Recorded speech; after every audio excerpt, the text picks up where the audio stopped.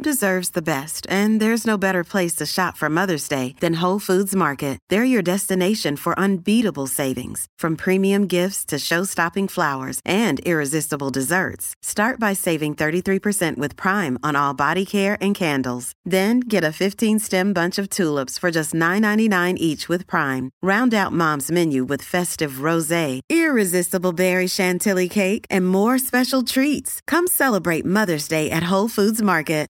Look, Bumble knows you're exhausted by dating. All the must not take yourself too seriously and 6'1" since that matters. And what do I even say other than hey? Well, that's why they're introducing an all-new Bumble with exciting features to make compatibility easier, starting the chat better, and dating safer. They've changed, so you don't have to. Download the new Bumble now.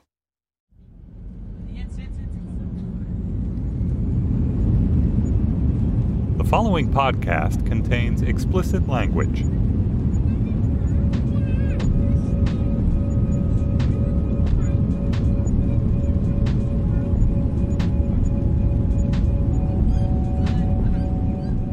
For me, I was on an airplane. I fly just about every week, so a lot. And we got to 10,000 feet. And the interval that was played when we got there was this minor interval. And we all know minor means something's wrong. And so, so it just, that one sound really instilled this fear but actually nothing was wrong. It was just the two notes that they chose. And it was experiences like that definitely got me to thinking about, well, how can we make those sounds better? How can we make those sounds both be functional but also aesthetically pleasing and make sense to the user, who in this case is someone who's, flying through turbulence.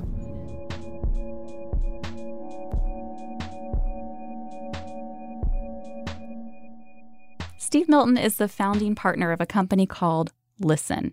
Listen specializes in sonic branding, and most notably for all of you, they made this sound. And if that sound isn't familiar to you, then you're probably less single than I am right now. Or maybe you're just better at keeping your phone on silent. But don't worry, we'll explain it all to you in just a bit. And later on in today's show, in the second half, we're going to be talking about IUDs in Trumpmerica. But first, back to Steve. Your company worked on the sounds of Skype. Mm-hmm. What's it like to hear that echoed back to you in the culture? So there's a legacy. The first Skype sounds were created over 10 years ago. So that was definitely before our time.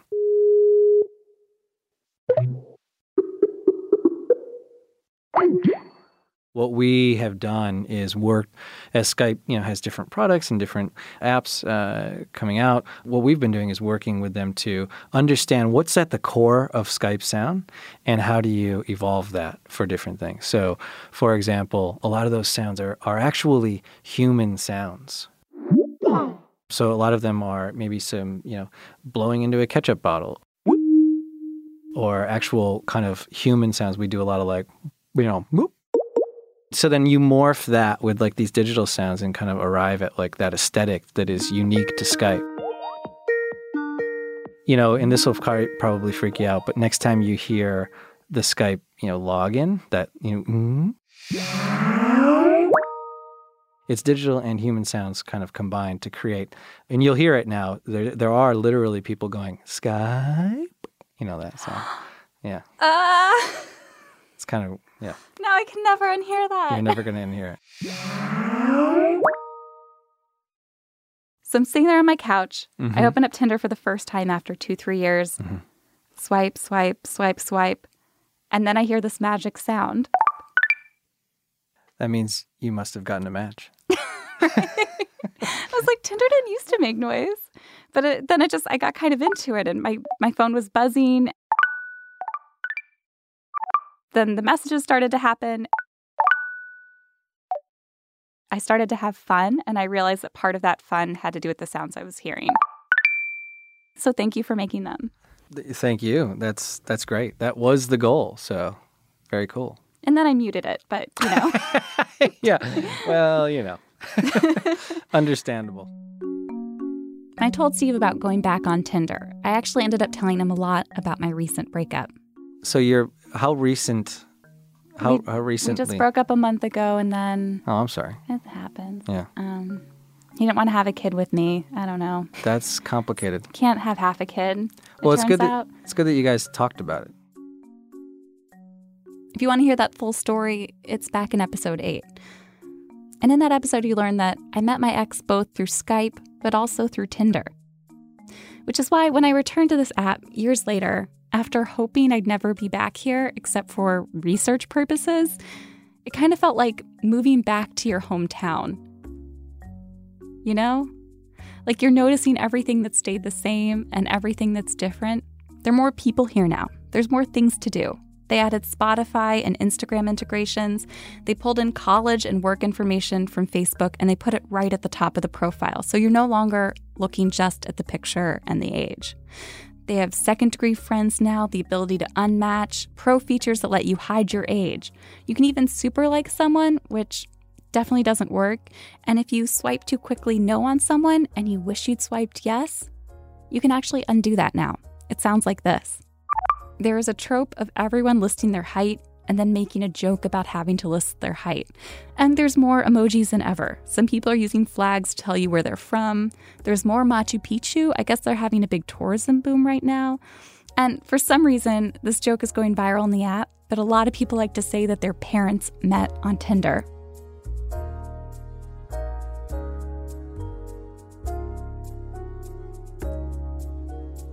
In my actual experience of the app, a match can feel kind of uneventful. The match happens, it shows you your 2 photos, it encourages you guys to send each other a message, but it's pretty rare that that message actually gets sent. And it's even more rare that you can go from sending a message to actually meeting up with this person. But that noise is full of optimism. That noise says, this is a special occasion, be happy about it. This could be your chance to leave our app. Number one, we have to make sure that we express the brand values. So we're looking at keeping it lighthearted and fun. And how do we do that? Well, we use like major consonant harmonies, right? Melodies or plucked and kind of almost percussive sounds to keep it kind of lighthearted and fun. The other thing was surprise and delight.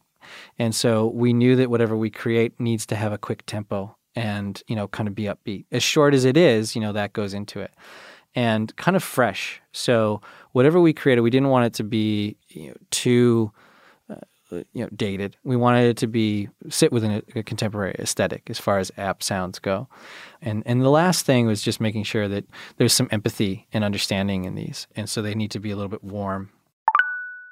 There's no proper way of really talking about this at the moment, but there are some things that are key to certain types of sounds that have happened over the past few years. It's a very new language. So, for example, when texting, if you're going to be whatever it is, if you're going to be messaging in any way, shape, or form, usually what you want to do is create a sound and almost like the inverse of that coming back. Now, it seems very obvious, but when you stray from that, people notice, clients notice, and they're like, well, shouldn't it do that?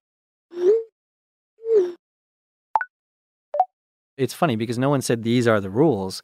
This has just happened over time, And of course, you'll find... You don't think Apple said these are the rules? I don't think they did, no.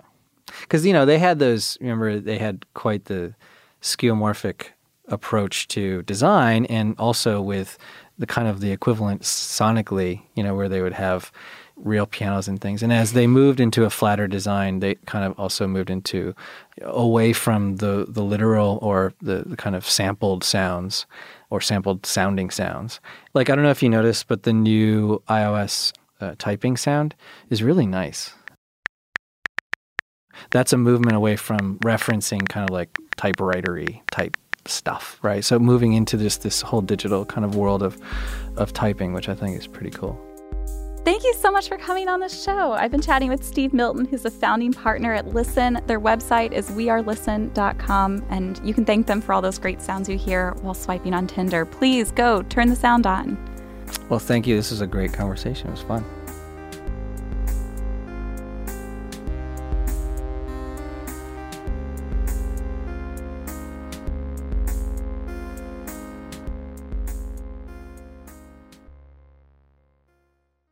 Hey, it's Ryan Reynolds, and I'm here with Keith, co-star of my upcoming film, If, only in theaters May 17th. Do you want to tell people the big news?